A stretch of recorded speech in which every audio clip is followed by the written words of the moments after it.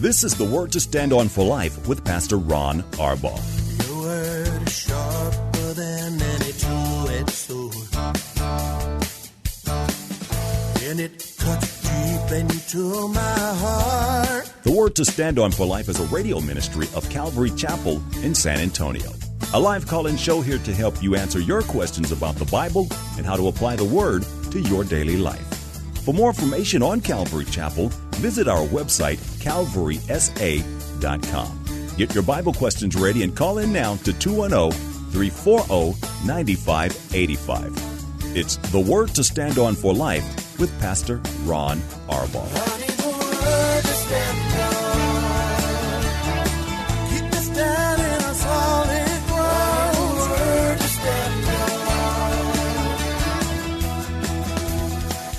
Welcome to the Wednesday afternoon program. I'm Pastor Ron Arbaugh from Calvary Chapel in San Antonio, Texas, and this is the Word to Stand On for Life, a program dedicated to taking your phone calls and answering Bible questions, life questions, anything that's on your heart. All we need you to do is to call us. You can dial 210-340-9585. That's 340-9585. If you're outside the local San Antonio area, you can call toll-free at 877-630-KSLR. Numerically, that's 630-5757. You can email questions to us by emailing questions at calvarysa.com, or you can use our free Calvary Chapel mobile app. Remember, if you are driving in your car, the safest way to call is to use the free KSLR mobile app. Just hit the Call Now banner at the top of the screen. You'll be connected directly to our studio producer. Please be in prayer. I'm going to ask you for a prayer for something really important in a moment. But just as we begin, tomorrow is our ladies' retreat. Got lots and lots of ladies going to their date with Jesus. That's what Paul and I call it. They will be meeting in the Lakey, Texas area. Just pray that God would really pour out His Spirit upon those ladies. My two daughters-in-law are going, and we're really thrilled about that. But just pray that God would be glorified and that people would be saved. They're leaving tomorrow. I think it starts tomorrow at 6 o'clock. But anybody who's going, 3 o'clock is when the registration opens at Alto Frio Baptist Encampment. Something else, and I forgot for a moment. Oh, I know what it is. Tonight is always the least attended Wednesday night Bible study of the year because the ladies are all getting ready to leave tomorrow. But tonight, rather, I'll be teaching in Genesis chapter 45 when Joseph reveals himself to his brothers. It is Joseph, he said, and it's quite an emotional Bible study for me, but it's just one of those really, really wonderful Jesus-y passages of Scripture. Okay, let's see what I got going here while we are trying to figure out what to do. I know. Here's the important one. Please pray for Pastor Ken Graves, a good friend of mine. He's been here to our church and done a men's retreat for us. He's a good guy from Bangor, Maine. We just got word late yesterday, that the United States Supreme Court has decided to hear his case on May the 13th. Now, his church is going to be fasting and praying between now and May 12th. May 13th is when the Supreme Court is going to consider his appeal.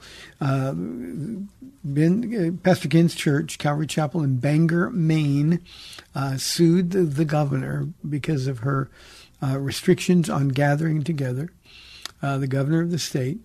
The appeals court ruled in the governor's favor, but instantly the Supreme Court saw this as an opportunity to deal with this issue. And two things can happen. One is that the appealing at the or the ruling at the appeals court can be instantly reversed.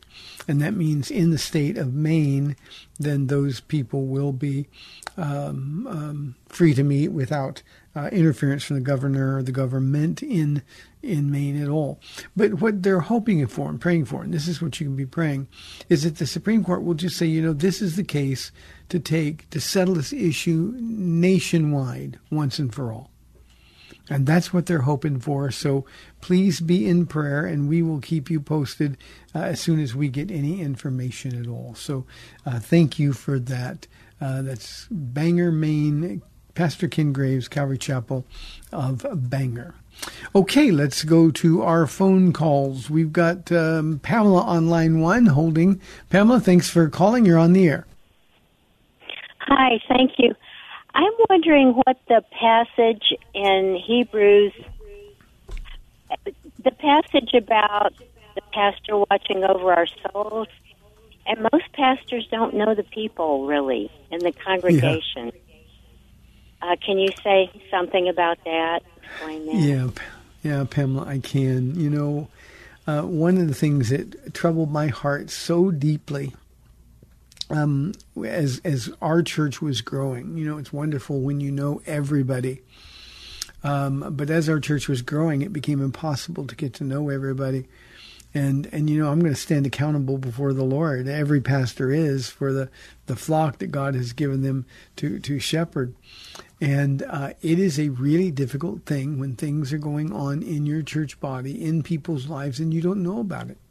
Now, we have encouraged here at our church, we've encouraged all kinds of open communication. So I think we get most people, but the truth of the matter is that it's impossible to know everybody in the church. If you've got a church of more than 100 people, it's impossible to get to know everybody. Now, some would argue, Pamela, that this is a text that says churches ought not to be very large. But the truth is that we can't stop what God is doing.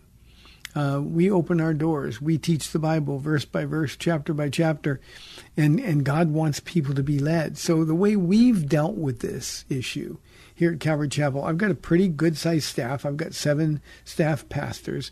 I've got 5 elders, and we've got a thriving women's ministry.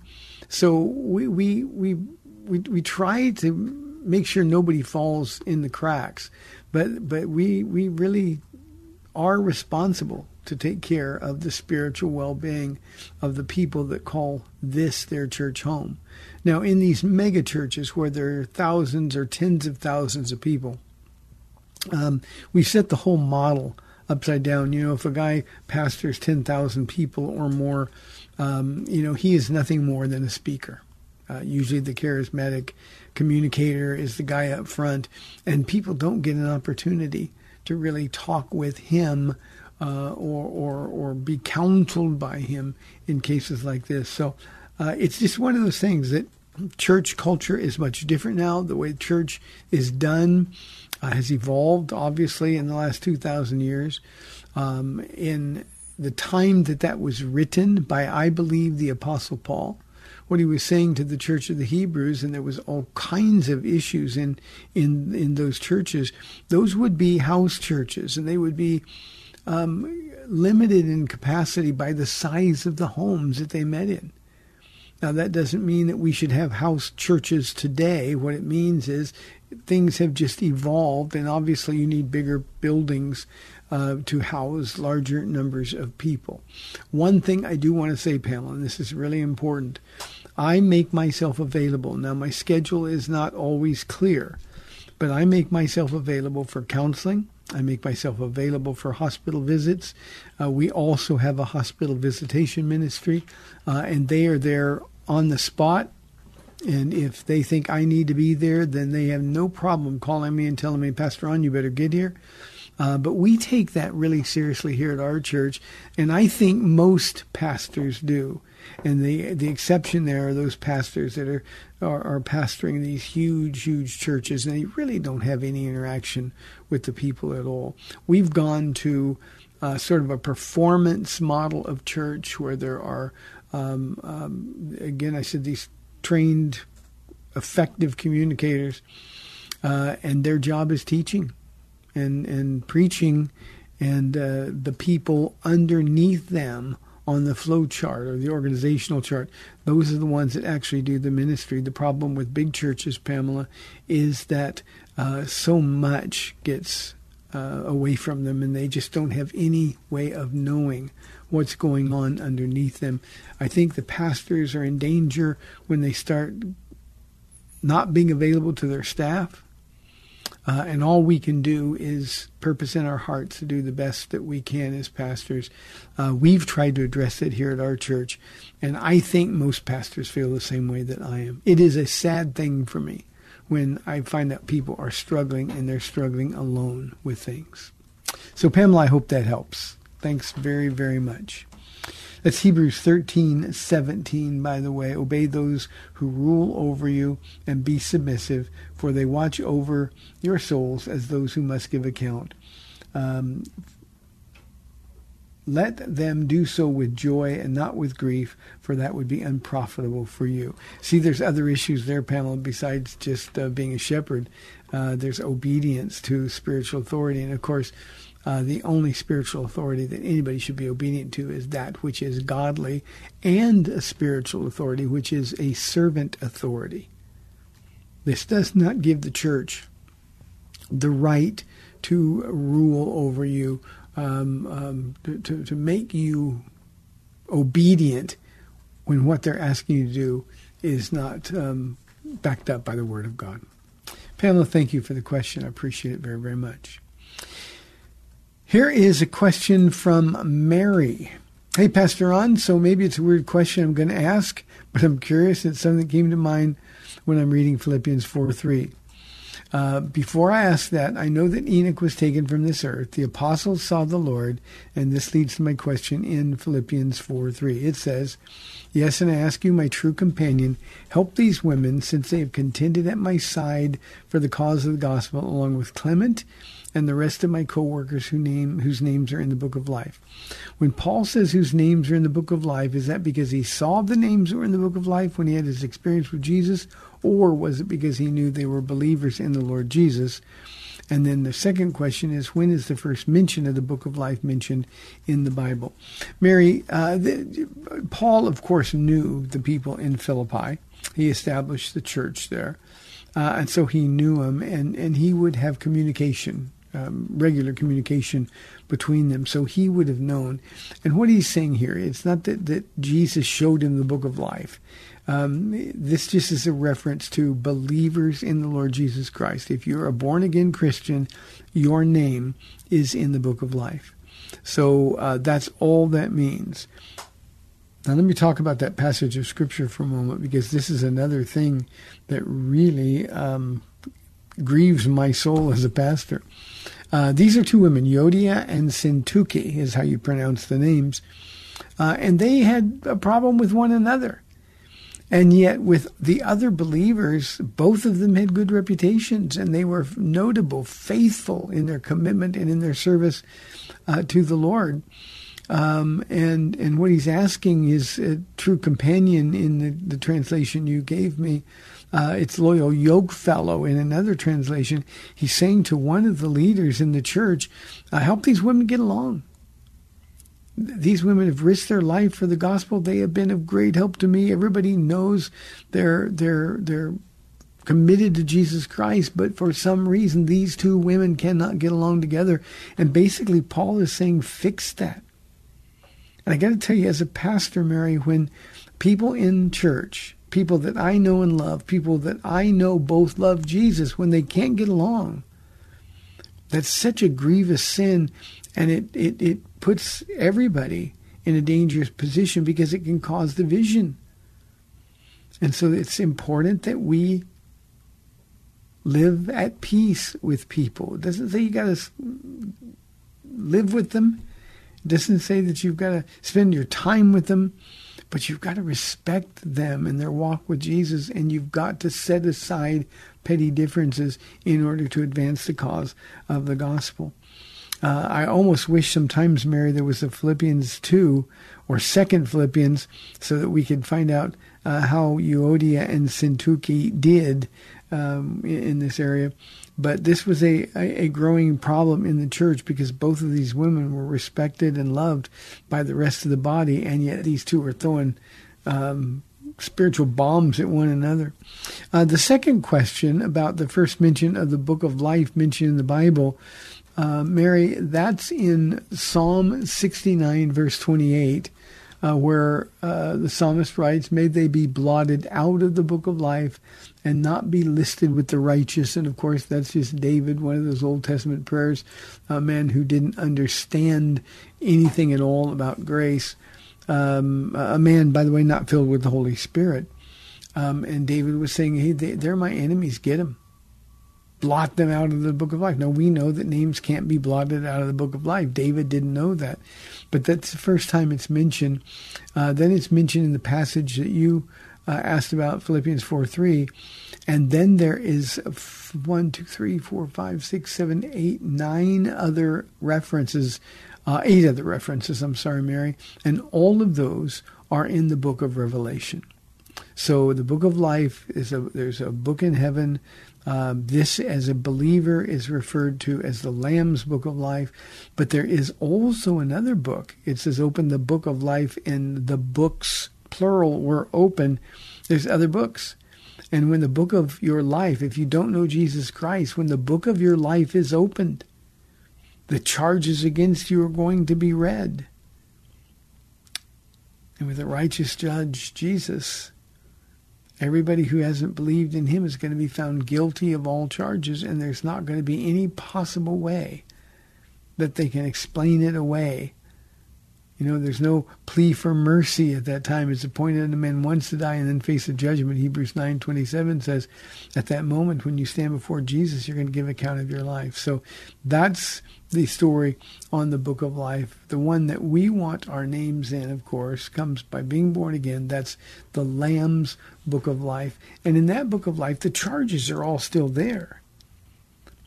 But referring to an old Crystal Lewis Christian song that was really popular when I first got saved, all the charges are covered in the blood-stained pages by the blood of Jesus Christ. That's a wonderful picture. Imagine all of those charges. You know, I know they're all true. We're guilty as charged. But every time the books are open and the accuser, the brethren, is saying, he did this or she did that, Jesus is looking through those pages saying, you know, all of these charges are covered by the blood. And in that particular case, we're going to be found innocent of all charges. That is a wonderful, wonderful promise to all of us. 340-9585 for your live calls and questions. Here is a question from Jake.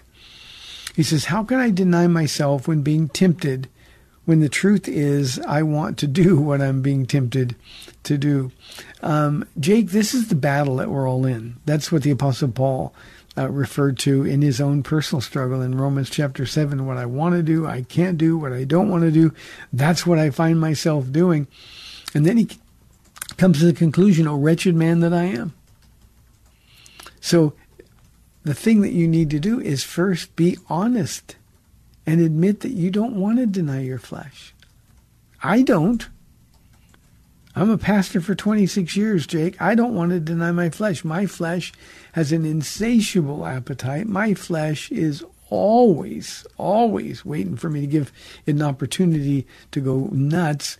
And so I'm just honest, Lord, I don't want to deny my flesh. But for you, Lord, I want to do it. And when you're being tempted to do something, you need to remember the promises of the Bible. You were once slaves to sin. You now are slaves to righteousness. You make that choice to whom or to what you want to be a slave. Now, make no mistake, we're all slaves to something. And then, Jake, here's another clue you can memorize, 1 Corinthians chapter 10, verse 13. When Paul says, no temptation has seized you except that which is common to man. In other words, whatever you're being tempted to do, other people have overcome that temptation. And then it says this, and God is faithful. He will not let you be tempted beyond what you can bear. And when you are tempted, he will always provide a way out so that you can stand, and the idea is on a victory stand. You can stand in victory over the temptation. And Jake, you got to decide whether or not you believe it. So in those times when you find yourself being tempted, you have a choice to make. Do I love Jesus more, or do I love my sin more? And the answer to that question is going to determine the choice that you make. If you give in to temptation, it's because you choose to. And for a moment, just for a moment, you're telling Jesus, now none of us would ever use these words, but for that moment you're telling Jesus, Jesus, I love you, thank you for dying for my sins, thank you for everything you've done, but now I need you to go away so I can do something filthy. So Jake, that's the choice you got to make. And we fight by faith. We believe in the promises in the Word of God. And I think it boils down to something as simple as this. You're going to find out who you really love more. Do you love you, or do you love Jesus more? And Jake, that's how you can have victory over the temptations in your life. Every single Christian ever has had to deal with that very question. So be honest. I don't want to, and your question was very honest. Be honest. I don't want to, I want to sin. Remember that in your flesh is no good thing. But also remember that Jesus said that we can do all things through Christ who gives us strength. So stop fighting the temptation in your own strength and fight in the strength of the Lord. Thank you for that. Here's a question from Brent. He says, this is a strange question. Would you share the stage with a false teacher or go on TBN where so much of what they teach is false? Would you be guilty by association? Brent, it's been a very, very long time, but I've actually been on TBN. Paula and I were asked many years ago to sort of share our story about our marriage and her 13 years of praying for me, and we went on the local TBN affiliate. I don't believe in the guilty by association thing. Now, if I got on TBN and I said, this is a great station and the teaching here you can count on, that would be guilty by association. But here's the thing that at least my perspective, Brent, is this. I need to say it differently. I would, given the opportunity to proclaim the truth of Jesus Christ, I would do that on the doorstep of hell. If I get the opportunity to say what I want to say, nobody's going to tell me what to say. If I get the opportunity to proclaim Christ crucified and risen from the dead, if I get to share the need for repentance and turning to Jesus Christ for salvation, I will do that on any venue, on any format at all. And I think the Christian who would judge me for that, the Christian who say, "Oh, you're advocating TBN, you're guilty by association," I would say that they better be careful because they're judging a heart unfairly. So, I would share the stage with a false teacher. That false teacher might be surprised at what I say if I'm actually on the same stage with them. But I would go on TBN or any other program given the opportunity to proclaim the truth of Jesus Christ. And that's the only thing to me that matters, Brent. So I don't think it's that strange a question. I just think, we Christians, we like to wrap things up in neat little bows. Every time we proclaim Christ in an evangelistic way, we're in a place that doesn't know Jesus. So what we need to do is be sure that we're responsible to God to tell the truth and do that no matter where we are. Now, perhaps the reason I didn't get invited back to TBN is because we were asked a question. I gave a very straightforward answer. And, I'm okay with that. People want me to be on there. As long as they don't tell me what to say, I'll do it. One other comment, Brent, here. We got a little over a minute left in this half of the program. I've been asked to pray at a lot of public gatherings. And I'm usually asked to not pray in Jesus' name or to pray a generalized prayer. And I always say the same thing. If you want me to pray, don't tell me what to say.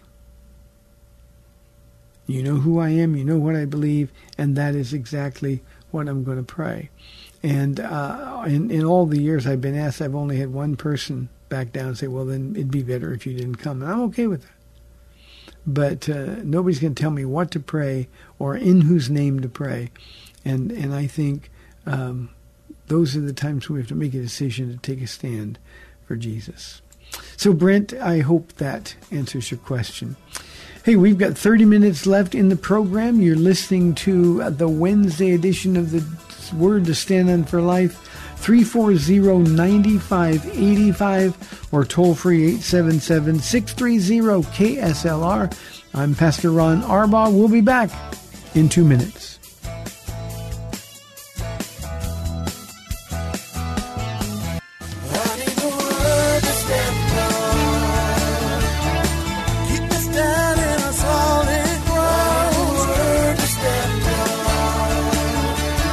Welcome back to the Word to Stand On for Life. We're taking your calls at 340-9585 or toll free 877-630-KSLR. Now, here's Pastor Ron Arbaugh. Welcome back to the program, 340-9585. Here is a question from our email inbox from Junior. It's a colorful letter. Junior says, why do we kill folk who have killed folk to show that killing folk is wrong? It's pitiful and disgraceful. Only a semi-civilized country would still be doing so in the 21st century. Junior, you got a problem. Because here's your problem. Your problem is with God. God instituted way back in the book of Genesis that if a man takes the life of another man, his life then will be taken. That's capital punishment. Capital punishment, it's Genesis 9:5. Capital punishment is codified in the book of Romans. The state is given the right to take a life. And so we do that because that is the prescribed penalty for what we would call murder, premeditated murder. Not accidental murder. In the Jewish law, there was all kinds of different penalties for premeditated murder or what we would call manslaughter or accidentally taking the life of someone. But this is just the justice of God. And you know, you ask the question in a way that would indicate that you think we're suddenly too sophisticated to be obedient to God. And we're not too sophisticated. You see, this respects victims. This is justice. Now, we've got other questions to deal with, Junior. Do we apply the justice fairly? Certainly, I would argue that we don't, even in the United States of America. But the punishment for killing somebody in a premeditated manner is death. And God established it. And so that's why we do it. That's why we do it. And there's no other reason to do it. And there's anybody who says, well, I just don't think it's a civilized thing, as you've indicated in your question, Junior. You've got to take that up with the Lord himself. So, Junior, I pray you're a Christian. I pray that you believe that the Bible is the Word of God. And I pray further that you will let the Bible, the Word of God, sort of lead and guide in your decisions about right and wrong, what is moral or immoral. So I hope that makes sense to you. Here's a question from Frank. He said, I want to know your position on watching movies or TV that take God's name in vain. Frank, I have been a pretty vocal about this. I cannot watch anything that takes God's name in vain. I'm free to do it. I don't judge others who are Christians who do it. I realize that we're watching movies. Sometimes those movies are really good movies. Paula and I have walked out of a whole bunch of movie theaters saying, oh man, that was such a good movie. But you know, honoring God sometimes is a sacrifice. So we've learned to rely on the movie reviews, the parent-friendly reviews. Again, not every time God's name is taken in vain is equal, but when they use GD, for me, that's over the top, and I just not going to do it. And so if I waste the money, I waste the money, but we're going to do it. Now, having said that, I know a lot of people I love, and I've been in movie theaters with a lot of these people. And Paul and I would leave, and they would stay. And we didn't walk out saying, I can't believe I thought those people were Christians, or I'm judging their heart. I've had other people talk about, we'll do Clear Play or some of the other, I don't know all the names of the screening ones, where they can edit out all of the cuss words. I still know what they're saying. Paula's funny because she can read lips. I can't see well enough to read lips, but she can read lips. And she goes, oh, she'll say, because we know that's what's going on in the movie. And so that's really not a solution for us. So that's my personal position. But this is one of those things, Romans 14:23, it's a matter of conscience. Anything not of faith is sin. And for me to judge someone because their standard is different or because they have a different perspective on the movie is unfair and ungodly. So I hope that makes some sense to you. Let's go to our friend Jeff on line 1 from San Antonio. Jeff, thanks for calling. You're on the air. Hey, Pastor Ron. I got 2 questions for you today. So the first one is kind of a personal one. I've heard you tell a story about this smoking 1966 Datsun pickup with a guy playing loud music and playing air drums, and you were sitting in a slightly different car than he was. And my question is, you have been seen playing air drums. In fact, I've actually witnessed you play air drums, and I'm wondering if that guy was who inspired you to play air drums. And then my second question is a more serious question. I wonder if you would talk about 1 Corinthians 2:9 and 10 and clarify that promise in 9 and 10 about heaven. And I'll get off the air before I cause any problems with Sam or somebody. Love you guys. Talk to you Thank later. you, Jeff. Let me read first. I'll do the second part in a minute, but 1 Corinthians 2:9 says this. Excuse me. For however, as it is written, no eye has seen, no ear has heard, no mind has conceived what God has prepared for those who love him. But God has revealed it to us by his Spirit. The Spirit searches all things, even the deep things of God. Obviously, he's talking to the church at Corinth, Jeff, about as believers, we seek God's wisdom, and that's the message that we proclaim. But it's a message of wisdom among mature believers. But it's not the wisdom of this age. I'll give you a good example. The question we just had from Junior about capital punishment. The world says that taking the life of another person is barbaric, and he put the question wonderfully from that perspective as an unbeliever. And I'm not saying Junior's an unbeliever. I don't know him, but why do we kill folk?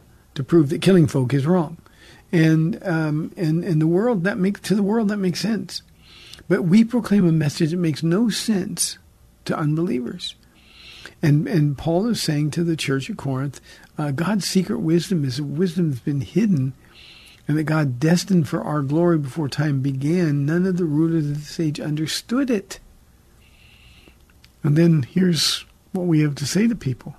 You have no idea what God has for you. You have no understanding of how much he loves you. And then he says, but to believers, God has revealed it to us by his Spirit. And I think that's really critical for us. We need to know how much God loves us. And when we really get that, Jeff, then we start accepting his wisdom from the Word. And then we're in a place where we can reject the wisdom of this world, even though we know that's going to cause us difficulty. So we simply believe, okay, if the world says one thing and I say something else based on the Word of God, God's going to bless the stand that we take for him. How do I know? Well, the Spirit of God has revealed it to me in the person of Christ in me, the hope of glory, the Holy Spirit. And because the Spirit lives in me, the Spirit will search out the truth on all things, and especially the deep things of God. So I hope that's what you're asking for, Jeff.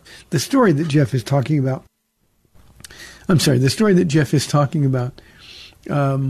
was actually a very profound moment in my life. I was an unbeliever. My life was falling apart. I was in that period of time where everything that could go wrong went wrong. It was just God frustrating every plan that I had. And I had a 39-mile commute to work, the crowded, sometimes horrible California freeways. And I was late for a really important meeting, and the traffic was really, really, really slow. Sometimes at 39 miles could take up to 3 hours. And I thought I left myself plenty of time for this important meeting, and I was stuck in traffic, and so I'm honking my horn at people, and there's nothing they can do. I'm just insane with sin. And I'm screaming and I'm yelling, and I look out my window. Now I'm driving a Cadillac convertible. My whole purpose in life is to make money. I was abundantly blessed and still didn't know it. And I looked in this traffic jam on the freeway out my window, and there was a guy in a 66 Datsun, not Nissan, Datsun pickup truck. Truck was smoking, and it was horrible, making noise. And this guy had the music turned up so loud, and he was banging his steering wheel like he was drumming and singing the song at the top of his lungs. And I looked over at this guy, and my first thought was that pitiful. And then I just was stopped cold in my tracks by the Lord. He said, "Look at you. You're driving this $50,000 car." Now, that's a long time ago. That's a lot of car back then. And he said, "You're driving this $50,000 car. And he's driving a 66 Datsun, and you thought money would make you happy? Who's better off, him or you?" And that was so profound that I've told that story dozens of times. I've never, ever forgotten it.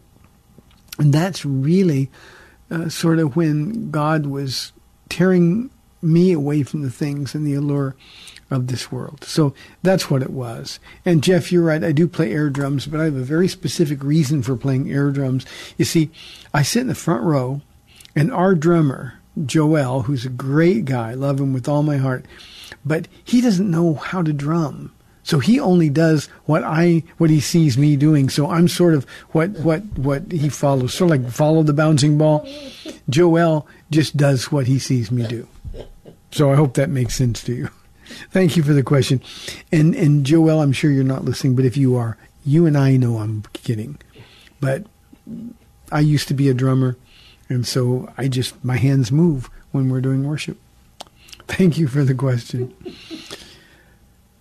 340-9585 for your live calls and questions. Here is an anonymous question.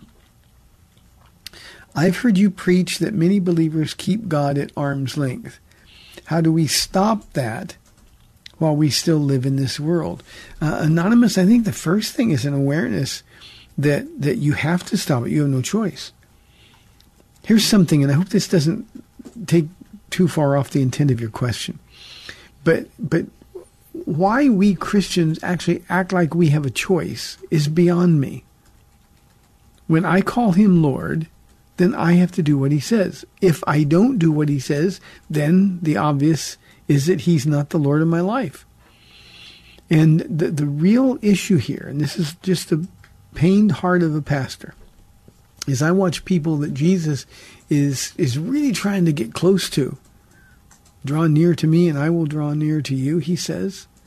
And he's waiting for that invitation to come in, and yet we keep him out there at arm's length. And the reason is that we want to do what we want to do. We want God to bless that. But at the same time, we're unwilling to come to God on his terms. And so the way you stop that process is simply to die to your flesh every single day. That's what Jesus meant when he said that we're to pick up our cross every day and follow him. And again, it kills me that we Christians think we have a choice. For example, I've had people ask me, well, why do you stay here? Why did you come to Texas? Why do you stay in Texas? You could go other places, do other things. The answer is because I really can't. I'm not free to do anything. I'm a man under orders. You know, I tell our church all the time, we got a huge military or retired military group in our church. And I tell those guys all the time, men and women who've been in the military, they are truly without excuse. They understand more than anybody the value of following orders. In the military, if they didn't follow orders, they would get in trouble. So they went and they followed orders. They get orders to go to some foreign country that they don't want to go to. They don't have a choice. They got to go. So they go. Now, my question to them is always, why then, when God tells you something to do, you don't do it? And the answer is, well, my paycheck depended on it, or my promotions depended on it, or career depended on it. But when it's just Jesus giving the orders, somehow they fool themselves into believing that they have a choice in the matter. So the conclusion, Anonymous, is simple. You don't have a choice. God says, let him come in. You meet him on his ground and do what he says. And you won't be one of those who are guilty of keeping God at arm's length. He is so good to us. He loves us so deeply. And all we have to do is press in. And we'll find that out. I tell people all the time that I want to be so close to Jesus. And we're following him. Sometimes I think we expect Jesus to follow us. But no, following him, that if Jesus were to stop suddenly, that I just bump right in the back of my nose and be smashed into his back because I was following him that closely. That's what you got to do, Anonymous. You got to follow Jesus. And I'll keep preaching that message for the rest of my life. I'm laughing. Joel, our drummer, just texted about drumming. He says, I heard that. And then he said, it's true. And then LOL. So, Joel, sorry. But see, that's just between you and me. Thank you for that. I'm not very techie, as I think I've shared on this program. For the longest time, I thought LOL was lots of love. And I just found out recently it was laughing out loud. So Joel heard on the program, but he's really a good drummer, and we love watching him play. He actually ought to pay to me letting him be on the stage. He has so much fun.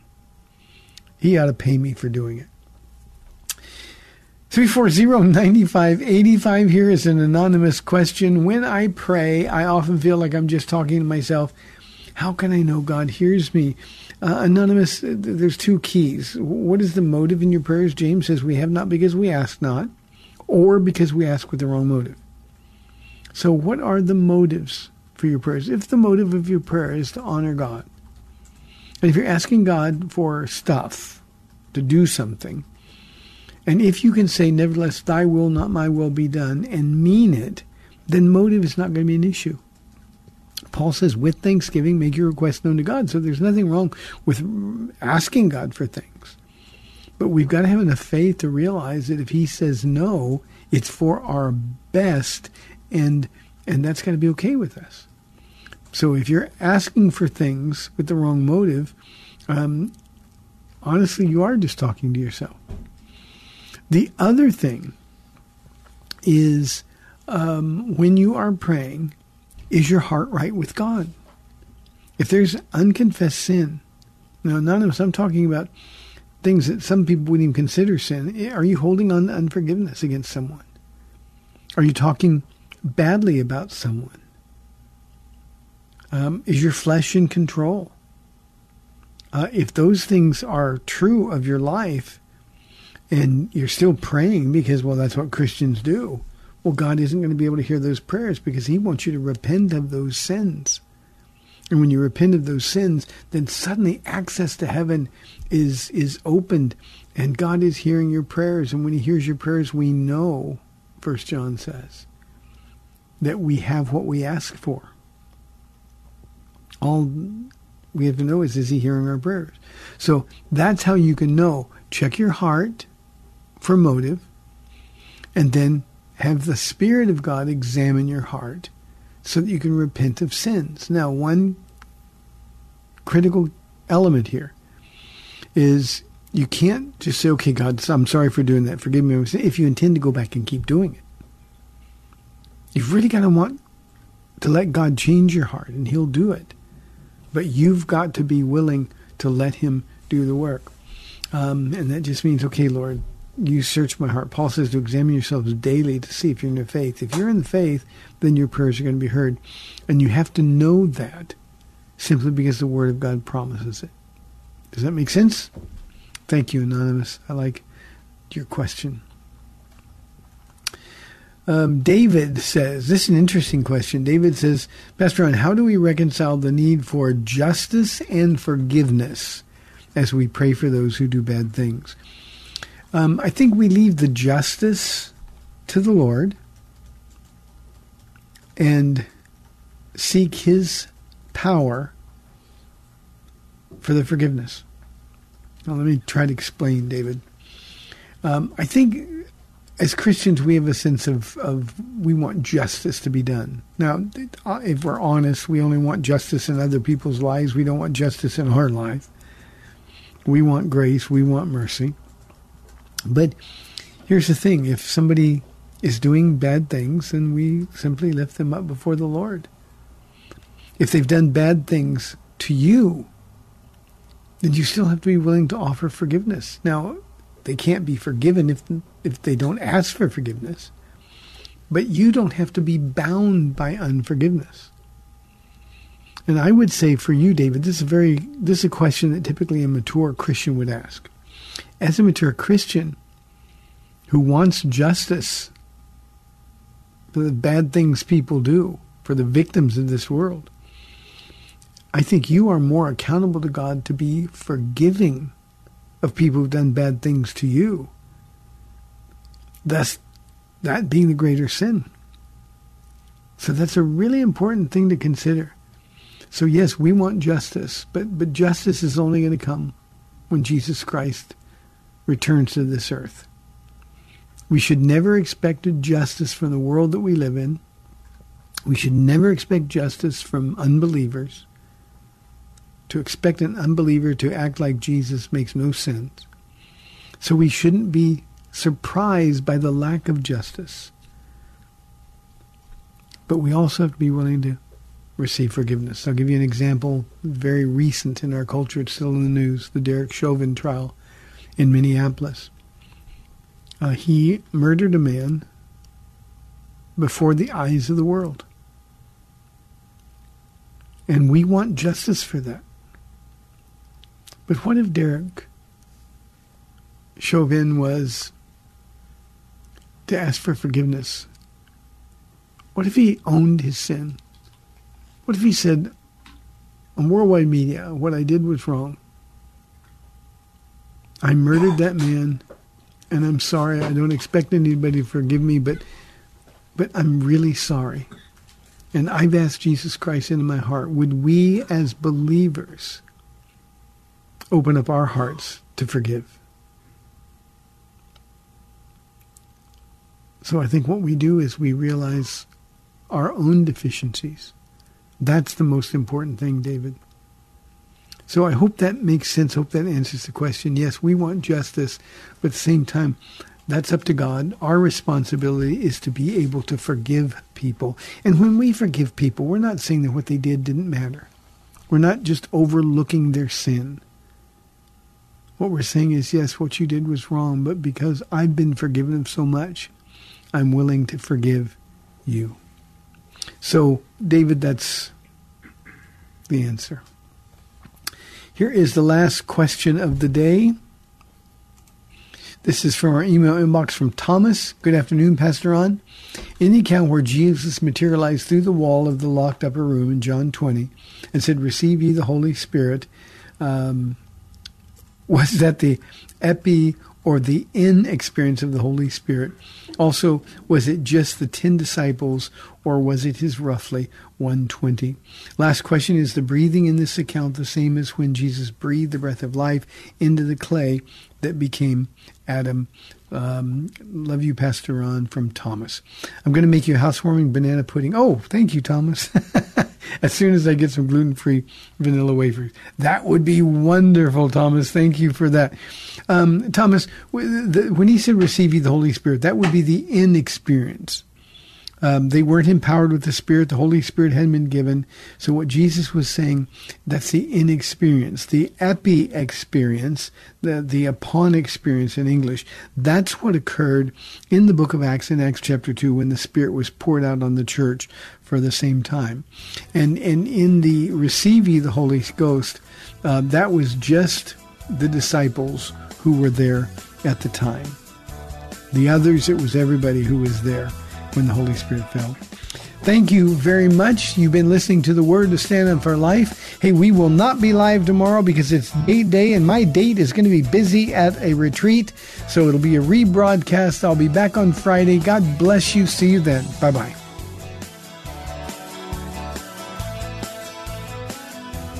Thanks for spending this time with Calvary Chapel's The Word to Stand On for Life with Pastor Ron Arbaugh. The Word to Stand On for Life is on every weekday afternoon at 4, and Pastor Ron invites you to find out more about Calvary Chapel at calvarysa.com. The Word to Stand On for Life was sponsored by Calvary Chapel of San Antonio.